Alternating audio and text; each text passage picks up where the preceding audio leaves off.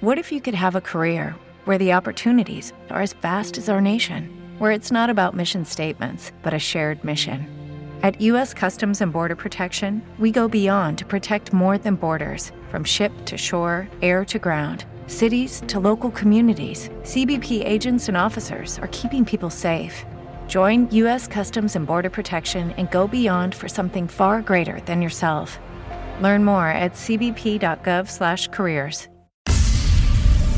I'm Seth Andrews, and what you're about to hear is a true story.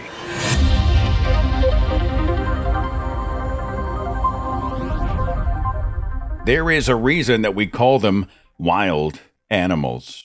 I don't think it's fair to say this in the pejorative sense, as if they are beneath us. I say wild because these creatures are free. They live according to their own evolved instincts. They do not play by our rules.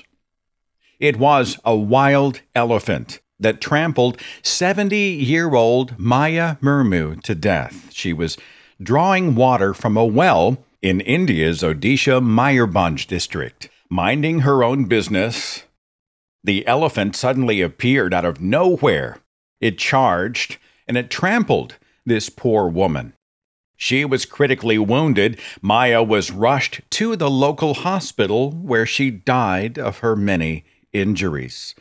And of course, her family was devastated. It could be said that Maya Murmu was one of the unluckiest people in India in that month of June 2022, because on the day of her funeral, there was yet another animal attack. The creature lunged in, it knocked Maya's body from the customary funeral pyre, it trampled her deceased body, and then kicked it aside. The animal also rampaged the entire area, damaging a number of houses nearby, including Maya's. The shocked and devastated family retrieved Maya's body, and they replaced her upon the pyre. They continued the customary ceremony, and they finished that funeral.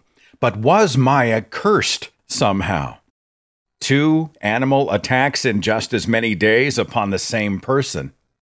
And so strange is the attack that killed her in the first place. Elephants are usually docile, gentle creatures. They're not considered a public safety threat, not in their own element.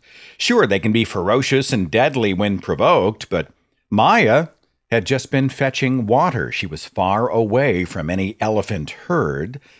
The Independent reported on this story.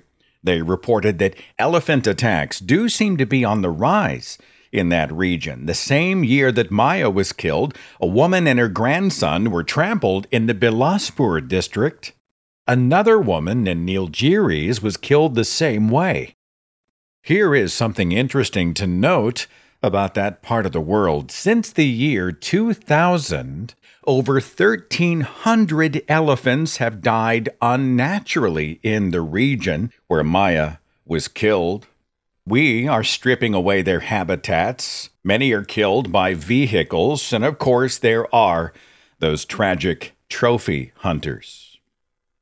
The elephant that trampled Maya had apparently crossed paths with her after wandering out of the Dalma Wildlife Sanctuary. Now, we don't know why the animal left the sanctuary or why it charged and killed her. But it is a remarkable story for all the wrong reasons. The first attack by an elephant critically and fatally wounded the old woman. The second animal attack, the one that disrupted and destroyed the final rites and cremation ceremony for Maya Murmu, the animal that assaulted her body in death, that was the same animal that had attacked her in life. Maya's funeral had been violently visited a second time by the same elephant that killed her. And that is a true story. TrueStoriesPodcast.com